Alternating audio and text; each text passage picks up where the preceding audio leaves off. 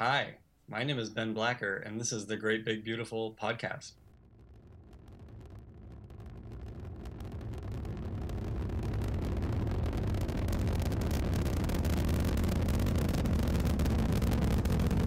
Have you ever been to Disneyland? Affirmative. That was definitely an e-ticket. I can't believe all the new gadgets they've got now. For a while, we didn't even have a house phone, not to mention laser discs, high-def TV. You are listening to the Great Big Beautiful Podcast. This week on the show. You know, listen, my dirty secret is I am the worst podcast listener on the face of the like. Well, if you're the worst, then we're 2 and 3. We talk about it all the time. We're like, we don't listen to podcasts. We're bad people. Yeah. I sometimes don't even listen to podcasts that I'm on. Here are your hosts, Jamie Green and Justin Connors. Welcome to the Great Big Beautiful Podcast. Facebook.com/the GBB Podcast, Twitter @the GBB Podcast, and right here in your headphones or car radio or wherever you're listening to us. That's where we reside. In your car stereo? Yes, we are inside the speakers. We live here and we podcast from the speakers. Just bring snacks whenever you can. So how you doing today? Well, and you? I'm well. Good. This is a riveting podcast. I know. I don't know what it's like in DC, Jamie, but up here, fall is just spectacular. Like the colors and the leaves and the tree. Like I don't know what it's like down there, but doesn't it only last for like 3 days and then you guys are buried under 4 feet of snow? It's a good month. We get it for a good month. You know. No, it's nice down here. We're sort of at the southern edge of where the leaves get really pretty. Like New England is very famous for it, but Virginia, like along the Blue Ridge, gets gorgeous foliage. Right. But it depends on the weather. So I have no idea what it's supposed to be like this year because it's still like mid 80s, low 90s out there right now. I mean, here too, it's been ridiculous. Like, you know, summer temperatures every day. I was tweeting earlier that I'm living in my flip-flops as long as possible. Oh yeah, me too. I despise shoes. I wear them only as a last resort when I absolutely need to. And now this is going to be a great segue. I'm sure it's nothing like the weather in Night Vale. Oh, great segue. Yeah. And why you mentioned Night Vale? Because this week we are thrilled to be joined by Cecil Baldwin. If you know of Welcome to Night Vale, and if you've listened to podcasts at all, you are probably aware of the show if you aren't already a rabid fan of it. Cecil is pretty much the main character. In many episodes, he's the only character. He is the voice of the community radio in Night Vale, the town where time doesn't work and nothing is as it should be. We got off the phone and how did you describe his voice there, Justin? I said his voice is very dreamy. Dreamy. That was the word. Yes. And it's hard for me to argue with that. It is a dreamy, deep baritone voice that sort of doesn't lull you to sleep, but he could convince you of anything. You know, if he says it in the right tone, like, oh yeah, okay, I agree. I believe you. Well, yeah, and he's the type, he was made to be talking. Like that's what he was born to do. You can tell just in his voice. Like some people have it. I know another guy that does too, but he's not into radio, but he should be. Yeah. And as he said in our interview, he's been told it many times by many people. Oh, I'll bet. With a voice like that, how could you not be told that you should be doing something in radio or voiceover or acting? You know, and for listeners of this show, we just have to apologize that you listen to our voices every week. We just can't compare. Yeah, no, there's no way. See, that's the thing is we've sort of set ourselves up to sound even more ridiculous because we've had so many professional, legendary voice actors on the show. Right, exactly. Well, we could do it. We could do it. I mean, I do it when I read books to my kids at night. You know, I do different voices for the characters and I do ridiculous voices. And sometimes I'll read a book and I'll come up with a really awesome voice. I'm like, dude, I could totally do this. I could totally do it. Yeah. And then 10 minutes later, I'll have completely forgotten what that voice was. And I can't do it again. All of a sudden it has a British accent. Yeah, I can't do it. Accents are something I cannot do. Right. So we have an interview with Cecil, and it was just a great conversation just about his, how he got into doing the podcast and how he was approached and his acting life before that. And it's just a fun interview, and you get to hear behind, when you hear his podcast, all you hear is his character, right? So this is going to give you a glimpse into the real man, the myth, the legend. Nice. Am I overselling this or what? No, not at all, because it was a fascinating conversation. We really, we do a lot more than just skim the surface. We go deep with a lot of things, that are related directly to the show and tangentially related to the show. So, he doesn't hold back. He's a very open guy, so we talk about a lot of personal things as well. So it's a fascinating conversation. Really great. All right, so we're gonna play that for you right now. Hope you enjoy. Cecil, thank you so much for taking the time to chat with us. It's a pleasure to have you here. Thank you so much for having me on the show. I wanted to talk about your background a little bit. You come from a theater background, yeah?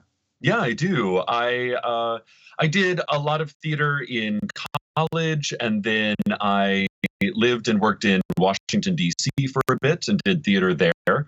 And that's kind of where I started touring with different productions and kind of got the wanderlust of living on the road. I did National Players, which is the oldest running classical touring company in the nation. And then I also did 2 tours with the Kennedy Center, doing really well-produced, smart, funny children's theater for about 2 years. And then I moved up to I moved up to New York to pursue doing theater and film and TV and all that good stuff. When were you here in DC? I live just outside of DC. When were you here?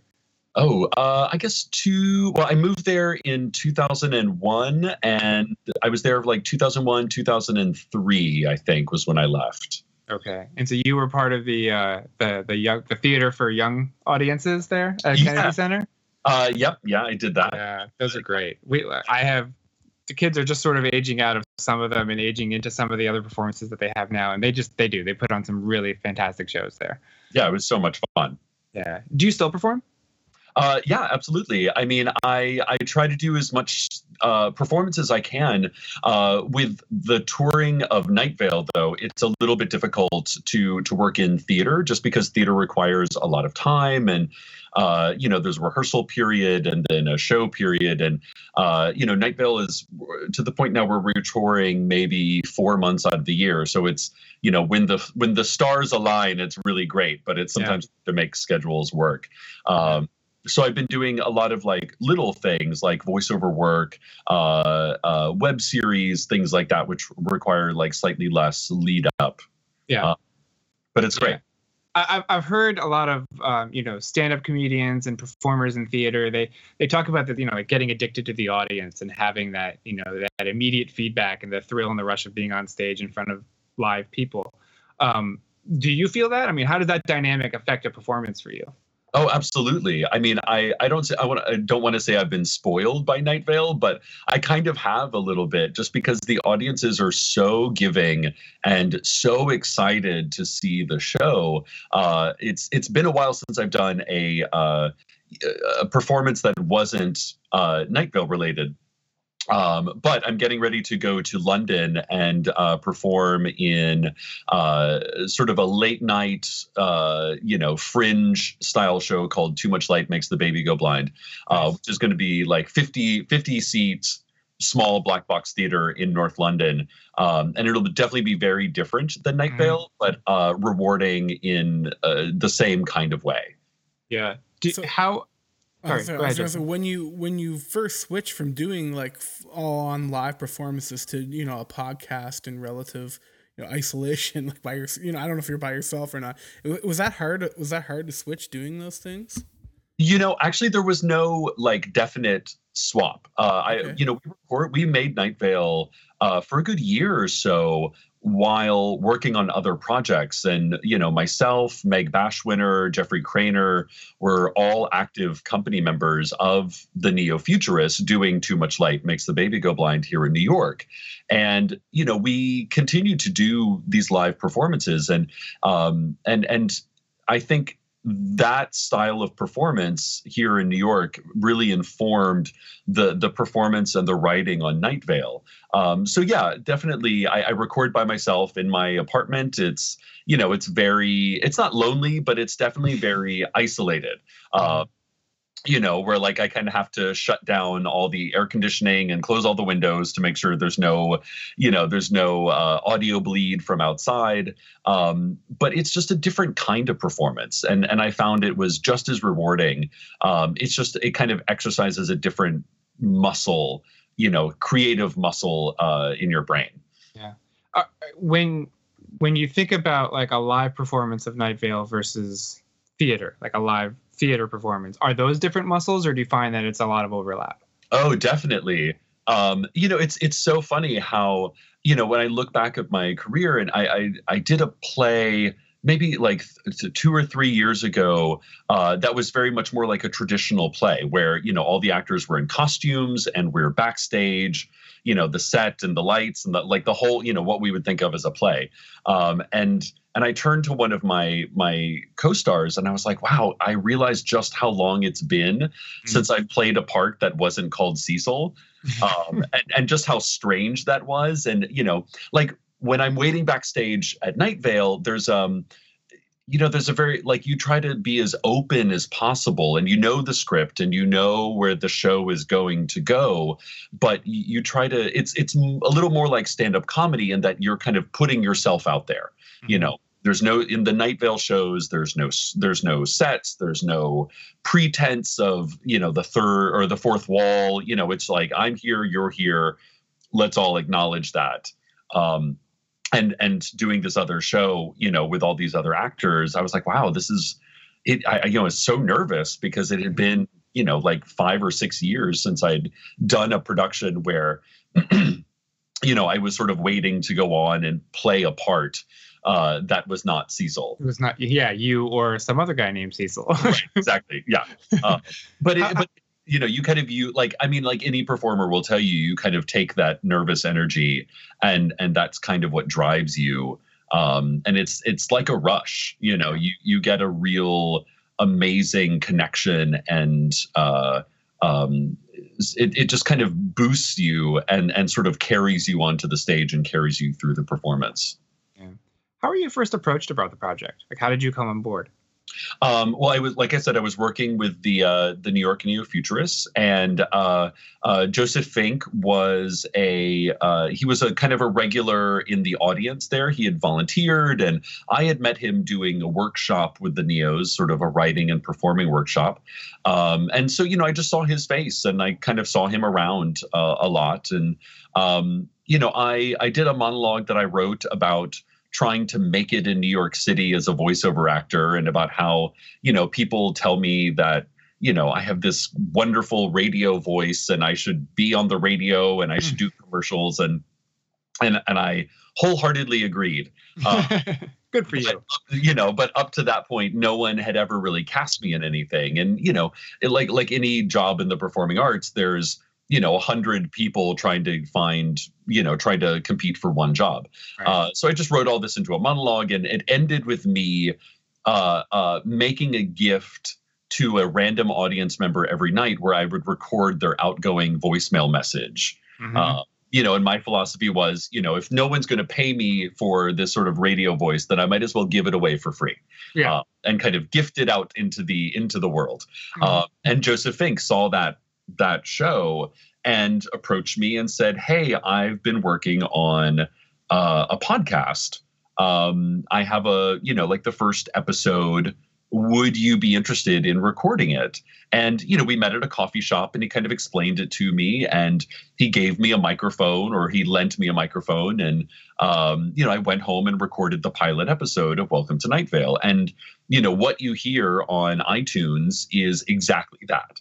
Like, we really, I recorded it and I sent it back to Joseph and, returned his microphone to him. And we kind of said, okay, let's continue to make this. And I've kind of kept that way of working pretty much the same ever since. So what were your initial thoughts on it? Were you on board right away, or did you understand what he was trying to do with Night Vale? Oh, absolutely. I mean, some of my big influences have been David Lynch and, Cronenberg and Carpenter. And so I love the sort of horror film world.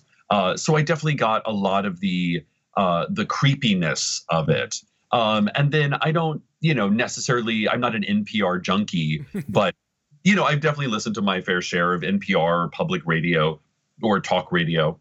Mm-hmm. So I understood the sort of the trope, the style of what he was going for. I understand, the sort of community radio, like soft talking, everything is fine kind of radio host. And, juxtaposed in a world where nothing is fine and everything is out to kill you. And also having worked with Joseph and Jeffrey, especially with the neo-futurists, I understood their use of language and I understood their sense of humor. So I think if they had like an open casting call where they're like, I just want an actor to play this, community radio host who was a total stranger, they may not have been able to pick up on some of the subtle nuances of their sense of humor. Right. I think I was really blessed in that way because I had worked with Jeffrey, especially Jeffrey Craner, with the Neos. I had worked on his plays and he had worked on mine, and so we worked with a language that was understood. And then the way the neo-futurists work is, the writer is kind of the auteur. They write a show or they write a play, they direct it, they cast it, and they kind of trust the actors to fill that play with themselves. And I think working with Joseph and Jeffrey on Night Vale has been very similar. I don't have a director, I don't have a producer or an audio engineer. It's just kind of me. And I just record and re-record and re-record and re-record until, I get to a place where I think, technically it sounds good, but also artistically it's something that I find interesting and that, I feel like is worth putting out into the world. And we've kind of kept that sense of working, now we're on episode 90 something. Yeah.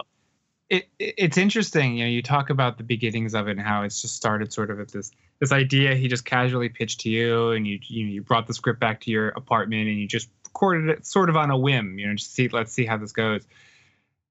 How did you guys feel like once the show really just sort of took off and it was like, oh, we have the most downloaded podcast on iTunes, like for the country? Yeah. I mean, it was absolute disbelief. Yeah. I remember I was with Meg Bashwinner. We were doing a gig for the Neos, and I can't remember who. Like somehow, like Meg got an email from Joseph being like, "Hey, you need to check out iTunes right now." And we were like number 10. Yeah.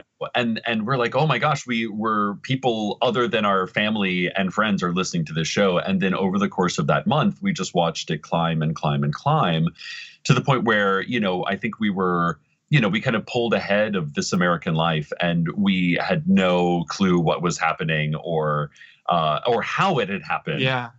It was, I guess that's the thing, is that when you work in, sort of what I call off Broadway theater, you try to just work on as many projects as you can, and you hope that one of them has legs and will go somewhere. And, I think all of us were kind of shocked and delighted that, this one project seemed to be the one thing that sort of picked up steam. Yeah. Did that popularity change the show at all, do you think? I don't know if it changed the show. It definitely changed a lot of the world around the show. I do think that Night Vale, it's an ongoing episodic podcast. So it's going to go through different phases where, it's impossible to always be creepy or always be funny or always be, sort of literary. It goes through different phases. But I think what changed was the world around it, in that, we started realizing that, wow, we're all performance theater based. Let's do more live performances. And then the live shows became, a whole other source of connecting with fans. It made it a lot easier to find other people to work on the show with us. It made it a lot easier to meet other people in the podcasting industry, who were interested in sitting down and talking about, Night Vale, but also podcasting in general, and, comedy, and, all these other offshoots that, are contained within Night Vale. And that's been like really amazing. And definitely it's the chance to just work on this project, every month, and kind of get to find new and different ways to approach it. Yeah. How much, when you're given a script, how much direction do you get from Jeffrey and Joseph? Or are there notes and directions in the script for how you're supposed to play it? I think one of the only, there's some very basic stage directions, like he eats a burrito, or, a door slam, or things like that, which are very, like perfunctory. But when it comes to actual performance notes, there's really none at all. I think like early on, Jeffrey may have written, there was like a new character on the show, and Jeffrey wrote a side note saying, hey, it'd be really funny if she had a terrible Boston accent. And I don't know why. I think it was because he was like visiting relatives or friends in Boston and just had that on his mind. Yeah. But that was it. I think that's really the only performance note that's ever come in the script. Mostly it's a very hands-off project, and they kind of let me interpret the scripts as I see fit. Yeah, that's amazing. Especially as an actor, you don't get that very much. The chance to sort of mold not just your character, but mold how the entire thing is going to be produced in sound to the listener or the audience. Yeah, definitely. It's really it's a gift, and it's also it can be a little bit nerve-wracking at the same time, because like most actors, we kind of crave feedback. And if you work on a play, if you work on a film, there's a director there to kind of be your outside eye and to say, okay, in that last take or that last scene you did, try this, and this. And it gives you a sounding board to kind of let you know how you're doing, and a sort of a compass to navigate your way through the material. There's definitely plenty of episodes where I've recorded the whole thing and I've hit send to send it back to Joseph to produce it and master and stitch it all together with music. And, an hour later, I'll, have my fingers on the keyboard, craving some sort of feedback. Be like, have you listened to it yet? Have you listened? Yeah. Is it good? Did you like this? I can do it different. I swear I could do a totally different, version of this.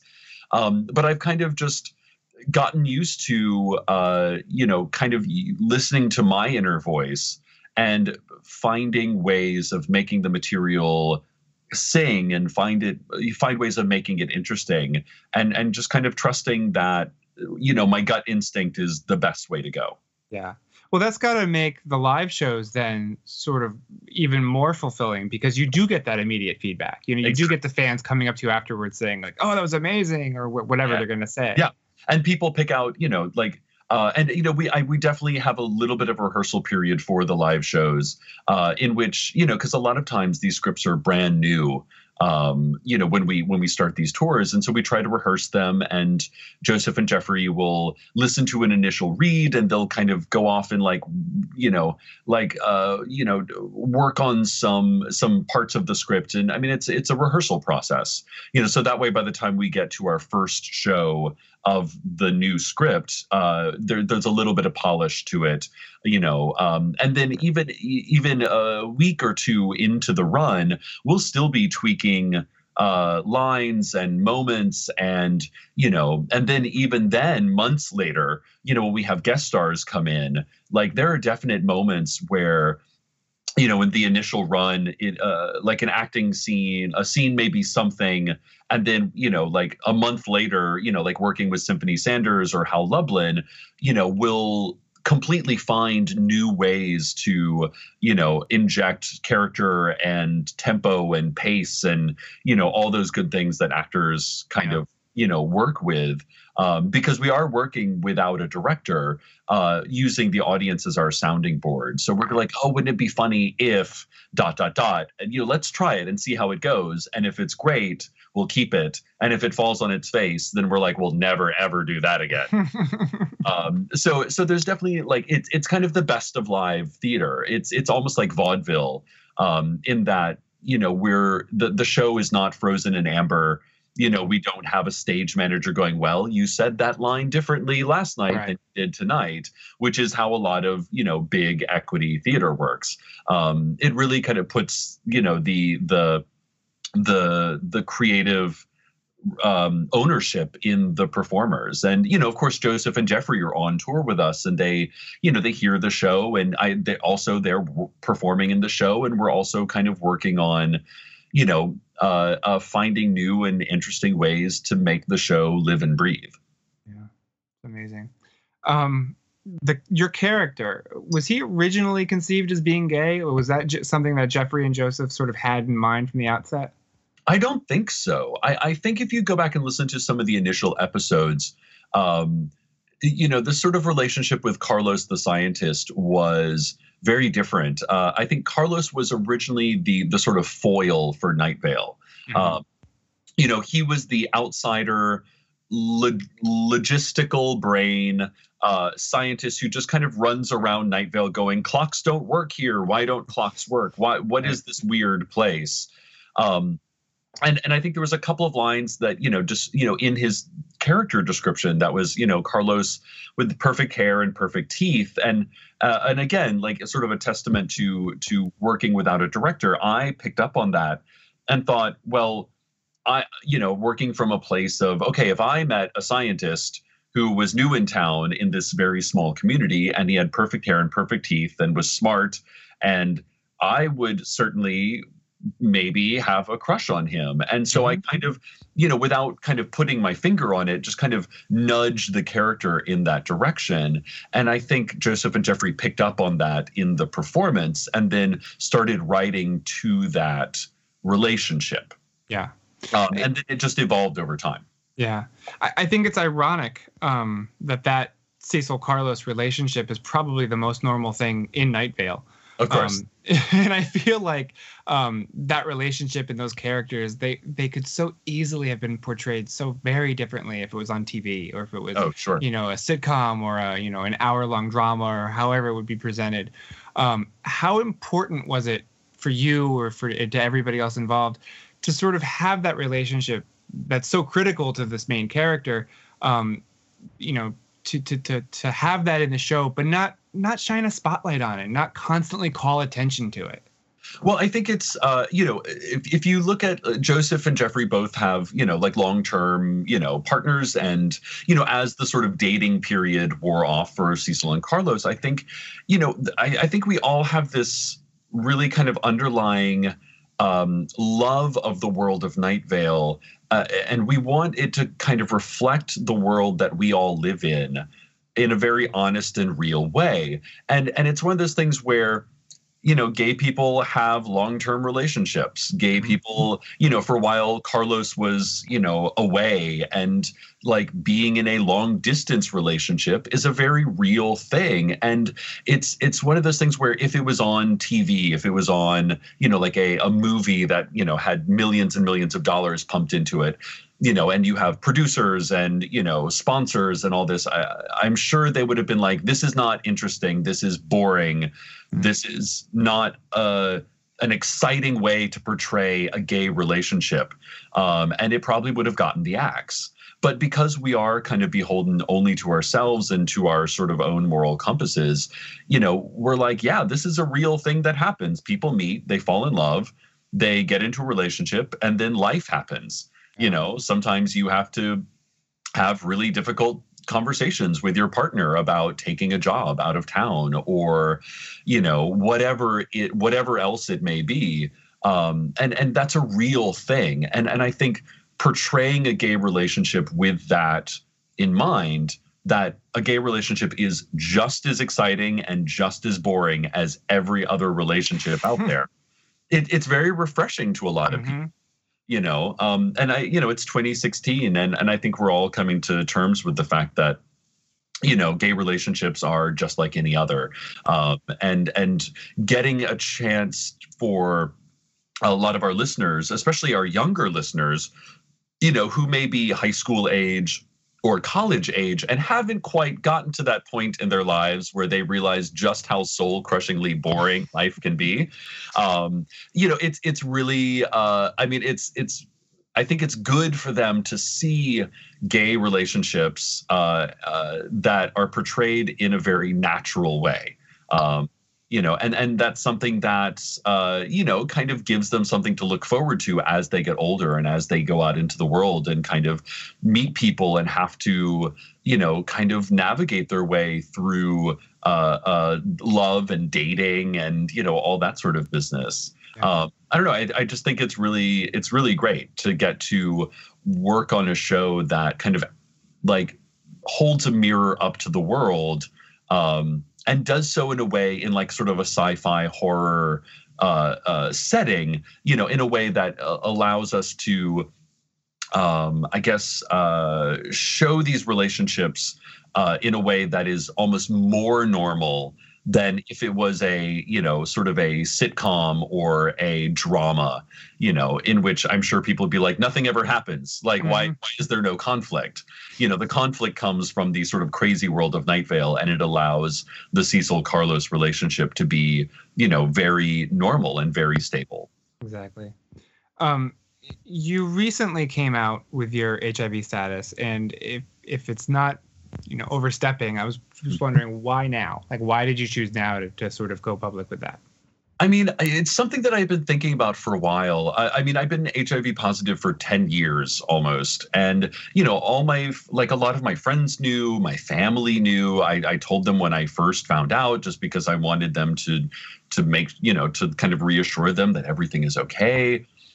I think a lot of attitudes about HIV have been changing a little bit in the last few years, just because medicine and technology and science has kind of caught up a little bit and has made it a more manageable thing. And I find we're at a period where it's not just immediately affecting the people who have HIV, but it's also affecting the people around them, and also people who, may not know, quote unquote, someone who's HIV positive. And I think there have been certain points in my life where I've met people and I've had to kind of, for whatever reason, tell them that I was HIV positive.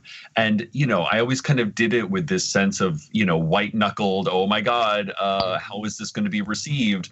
Kind of terror. And, sometimes it's been good and sometimes it's been not good. But I find that, with the little bit of notoriety that I have been given by Night Vale, being a podcast actor, in the grand scheme of things is absolutely nothing.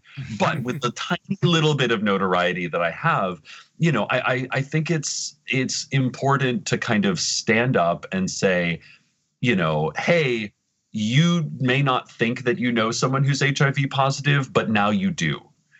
Or maybe you do and you didn't know it because that person in your life is just as terrified as I am to stand up and sort of make this, kind of make this pronouncement.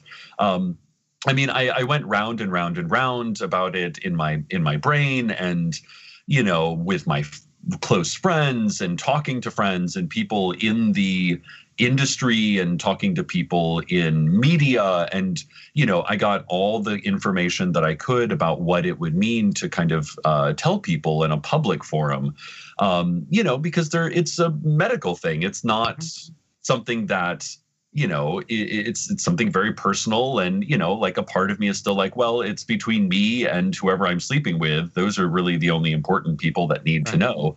Right. But I think we are kind of coming to a point where the only way that we're going to stop sort of the virus and stopping people from newly becoming infected is to educate them, and the only way to educate people is to kind of put a face and a voice to the millions of people that do have HIV, that are living with it, that are making it work, that are kind of surviving and thriving, until one day we find a cure, until one day everyone has access to free or affordable healthcare in order to treat newly. I mean, it's a long road, but I think there was a part of me that said, okay, you've got to kind of bite the bullet, and just stand up and say, hey, I'm HIV positive.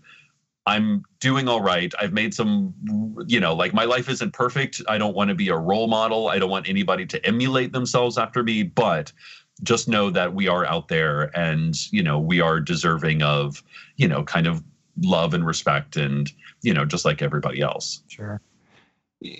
I mean, you mentioned that there has been a shift in how people perceive it and in recent years, and AIDS and HIV is not something that you hear about on a daily basis anymore. Certainly not like you did in the 80s or the early 90s.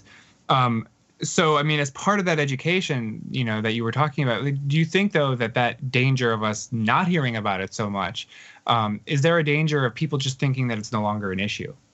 I think there was a bit of that. It seemed like, after the 90s and after, especially the gay community, kind of was slowly starting to put the pieces together after the AIDS crisis of the 80s and 90s. I think the focus shifted onto a lot of gay marriage, onto, sort of like other issues in the LGBT sort of pantheon. And now I find, because the medicine has kind of caught up a little bit, it has kind of come back into the spotlight, and it's, and especially in the dating world, as a single gay man, it definitely comes up more often. But I think that it's one of those things where the best way to kind of get the word out there is to kind of cross those borders into the straight world and be like, look, we're still here. We're still fighting for, this cause, as well as, all the other, causes that, that are kind of important. Yeah, I mean, it's just different. The movement has kind of shifted. But I think at the same time, there are, there's, and in a lot of ways, what has shifted is, there's a lot more infections of people of color and people who are, who need help getting access to healthcare, to affordable healthcare, things like that. And so, in my mind, we're having to kind of look, us. I speak as like us as gay, cisgendered, white men are having to look at ourselves and be like, okay, we are the ones who now need to cross the bridge and find the people in our community that need the most support, and kind of like reaching across the aisle and finding that intersectionality where we can all get some good done, not just for a certain portion of the LGBT community. Yeah. And what has the reception been like, either from colleagues who may not have known or from the fans of the show? I mean, honestly, it's very new. I'm still trying to like wrap my brain around it, trying to figure out where I'm at with this whole thing. And it's a process. Like it's, like anything else, you learn and you make mistakes and you have moments of true revelation, and then you have a lot of boring periods in between.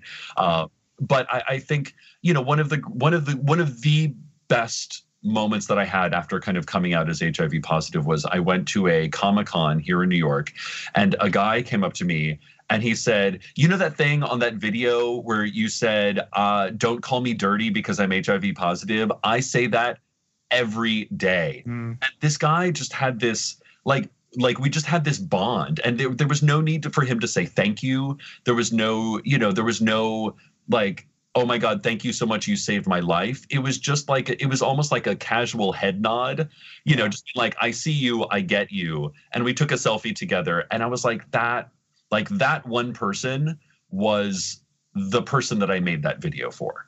He was the person who I was just like, we're out there, like you'd be able to recognize other people in the community, just be like, I get you, man. I get you. Yeah. And that to me was like, I don't know, that kept me going like on cloud 9 for like the next week. Yeah, no, I don't doubt it.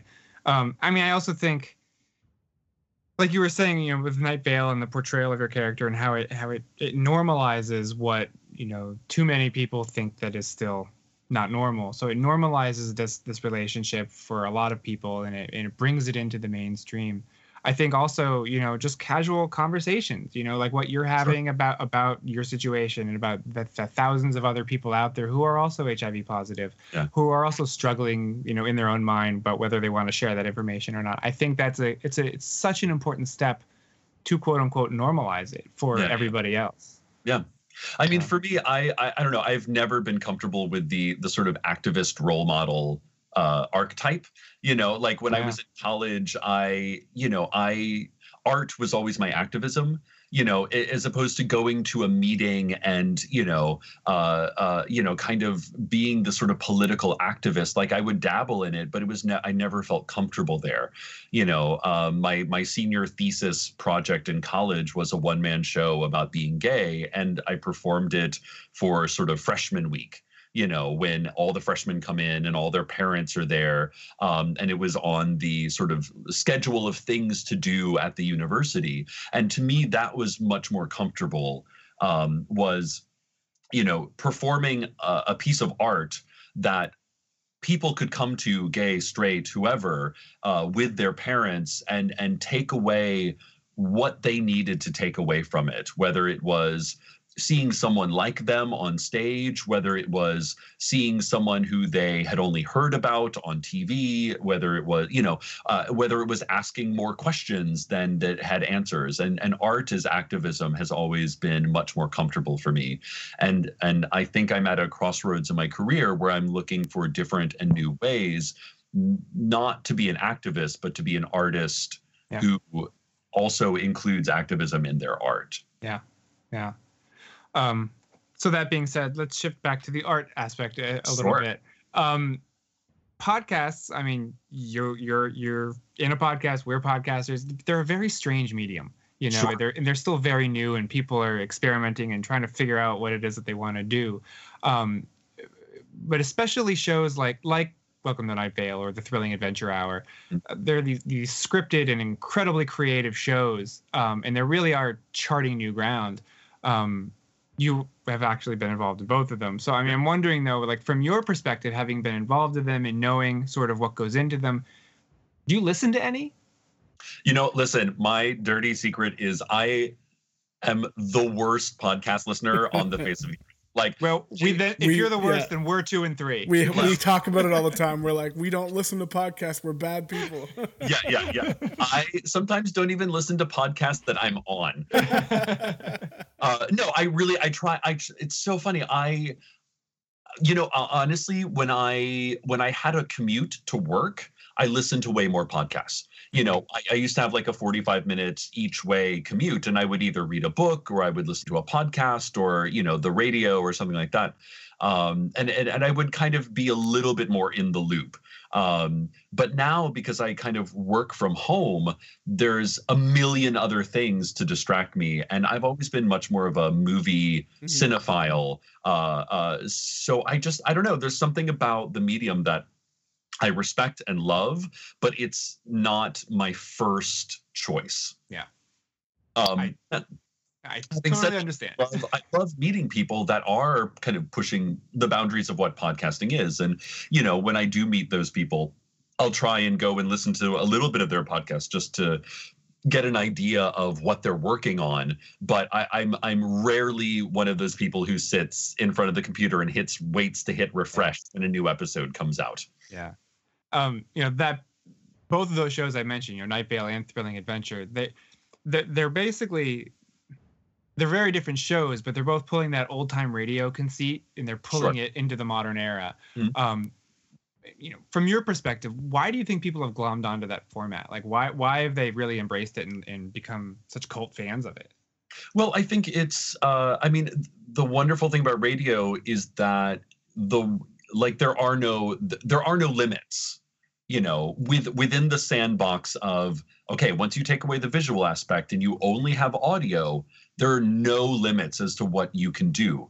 I love a lot of the sort of the sci-fi podcasts that are out there. Like Our Fair City was one that I was on. There's a new one. Big Data is another one that's coming out. That have these sort of sci-fi bent because literally all you need is a computer and a microphone and a cast of talented actors and talented writers, and you can build worlds that would take billions of dollars in CGI to create if you were doing it on TV or on film. And really, you can just do that with imagination, and you kind of put that world into the audience's brain, and you let them build the world for themselves. It really is, like I've said this before, it's kind of like the Wild West. It's like the gold rush in the podcast world, in that, a couple of podcasts have been like, wait, I think I found gold out here. And now a lot of people are kind of running out to kind of to stake their claim in that world, because it is like really all you need is a microphone and, a dedication to do the thing, and a kind of a love for it. I remember I was at LA Podfest 2 years ago, and I remember this one woman stood up at a panel, and she's like, I'm really interested in making a podcast about gluten-free cooking. And I was like, yes, if that is something that you are really passionate about, and you're, kind of charming and funny, and you're willing to kind of devote yourself to it, do it.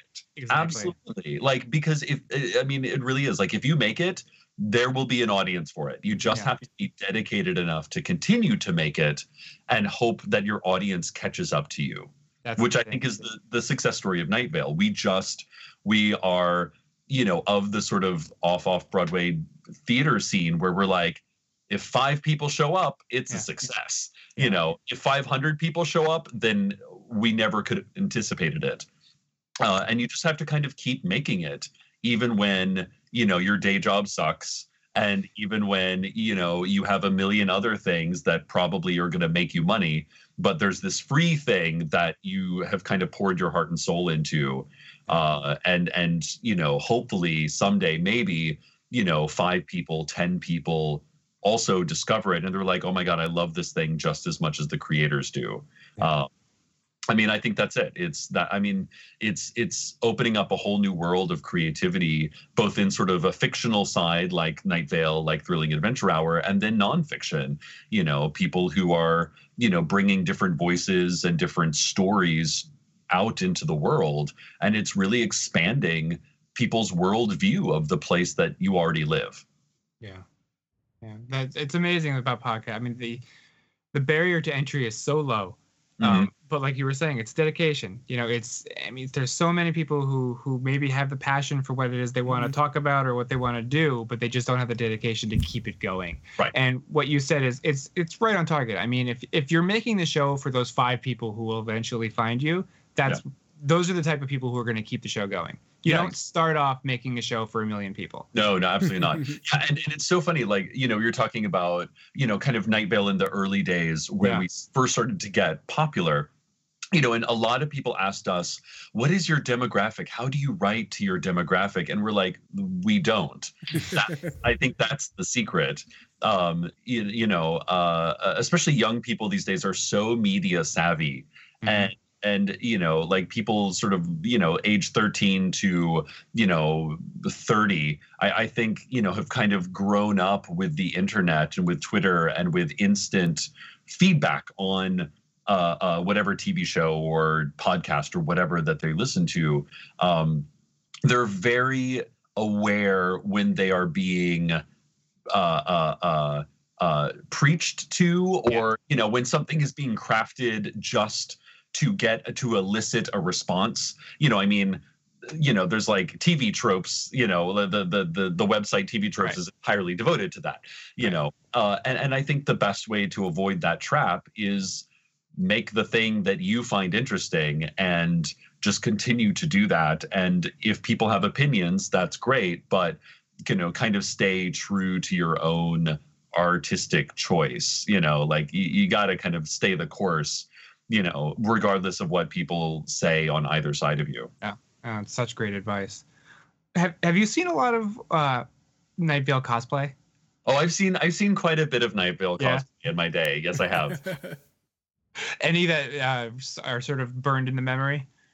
Oh man, I mean, it's so funny. Like, there's always a continuum of people who are just like costumes that are so impressive. Like I remember there was somebody at the Sydney, Australia show who had like stilts and like 6-foot wingspan, and like they were cosplaying as Erica the Angel, and like I think their mom was like helping them assemble it and disassemble it for when they went in and out of the theater, and it was so impressive.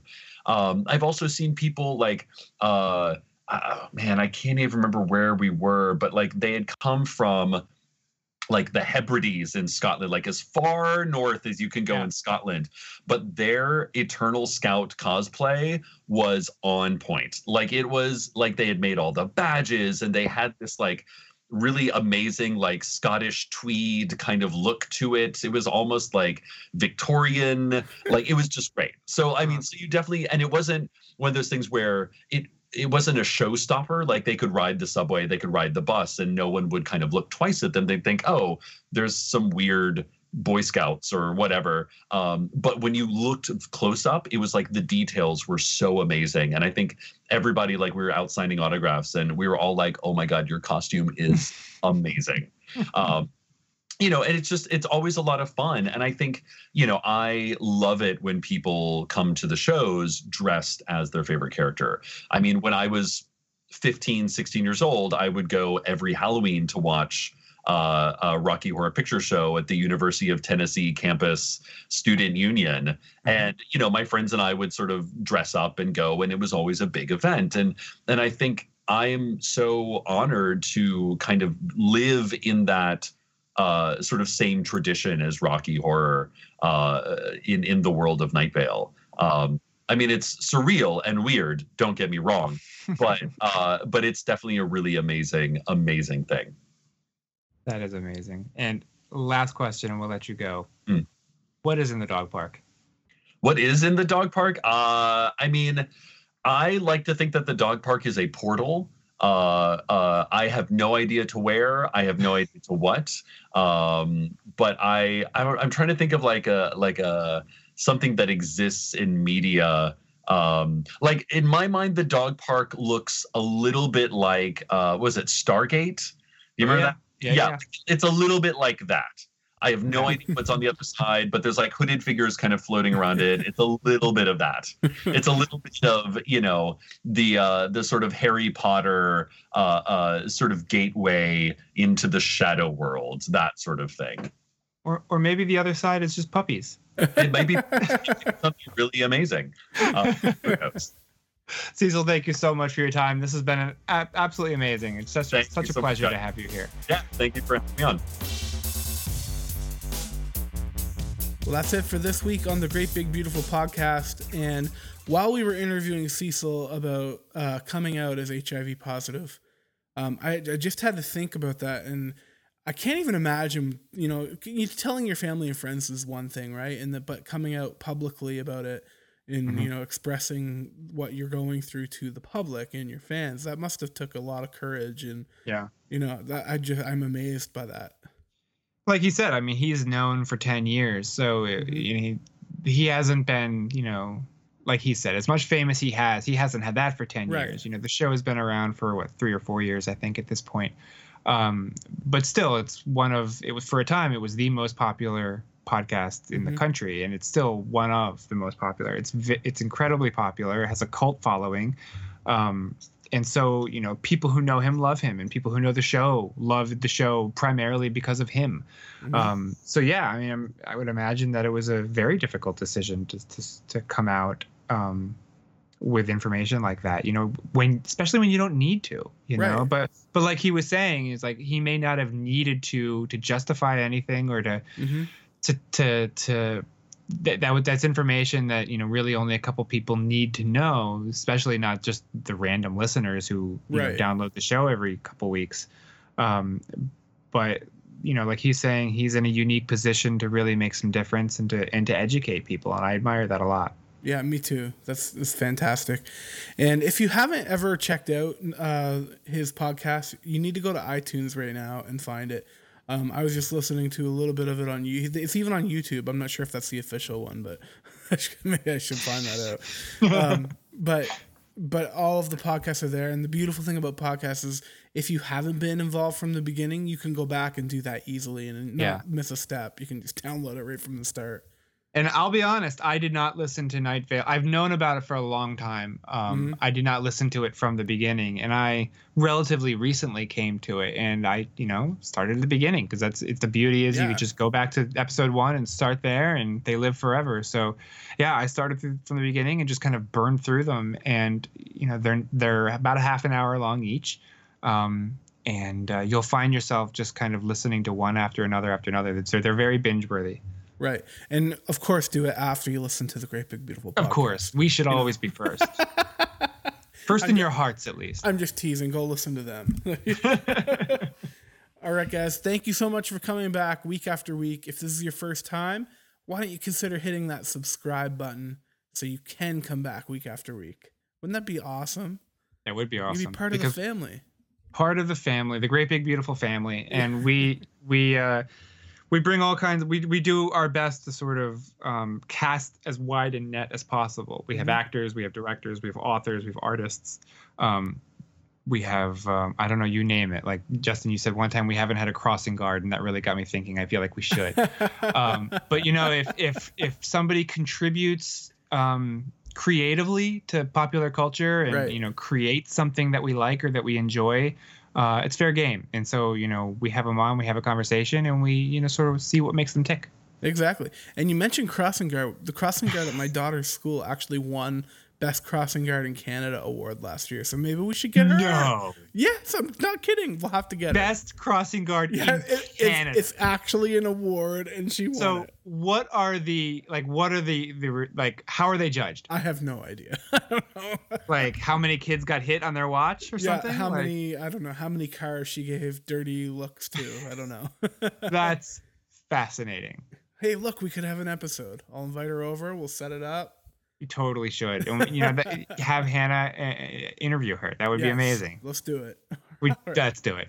Right. Tune in next time for the riveting interview when a 7-year-old talks to a crossing guard, or 8-year-old talks to a crossing guard. Yeah, stay tuned. Follow us on Twitter at the GBB Podcast, Facebook.com/the GBB Podcast for your crossing guard interview news. I'm Justin at 140 Justin C. I'm Jamie at the Roarbots. Have a great week. We'll see you next week. Take care. I feel like I'm minimalizing what crossing guards do. No, you're not. Not at all. That's perfect. That's awesome. This podcast has been a production of the Geek Dad Podcast Network. If you've enjoyed this content, please consider supporting us at patreon.com/geekdad.